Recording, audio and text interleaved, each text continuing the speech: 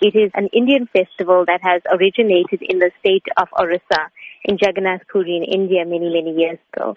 It's a pastime of Lord Krishna where his devotees pull him back on the chariot to Mathura, and also at that time bringing him back into their heart. All over the world, actually, the Satyatra festival or the Festival of Chariots takes place annually at so many ISKCON centers around the world. And we just find that people are more receptive to joining in the celebration and the festivities. What can members of the public expect at the Festival of Chariots? We have a wealth of activities planned, and, the organizers, we've been at it for many, many months now. There's something for the children. We've got a Blue Mountain themed village for children, which will host spiritual activities.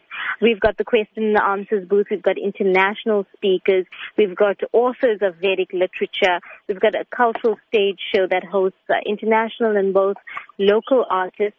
One of the highlights on the cultural program is 2 drama performances, and that's produced by Canadian-born Swami, Bhakti Marg Swami, who arrives in Durban just before the festival. And we've got one world premiere that's happening on our stages this year. We've got a lifestyle tent. We've got body art. We've got Vedic cuisine. There's so much happening at the festival. Is there an entry fee involved? No, there's no entry fee. It's a free festival, and to all the visitors of the festival, there will be free vegetarian meals provided on all 4 days of the festival. What is the duration of the festival? It is 4 days over the Easter weekend. It starts on Friday at 10:30 a.m. with the traditional chariot parade that kicks off outside the Tropicana Hotel on the Marine Parade.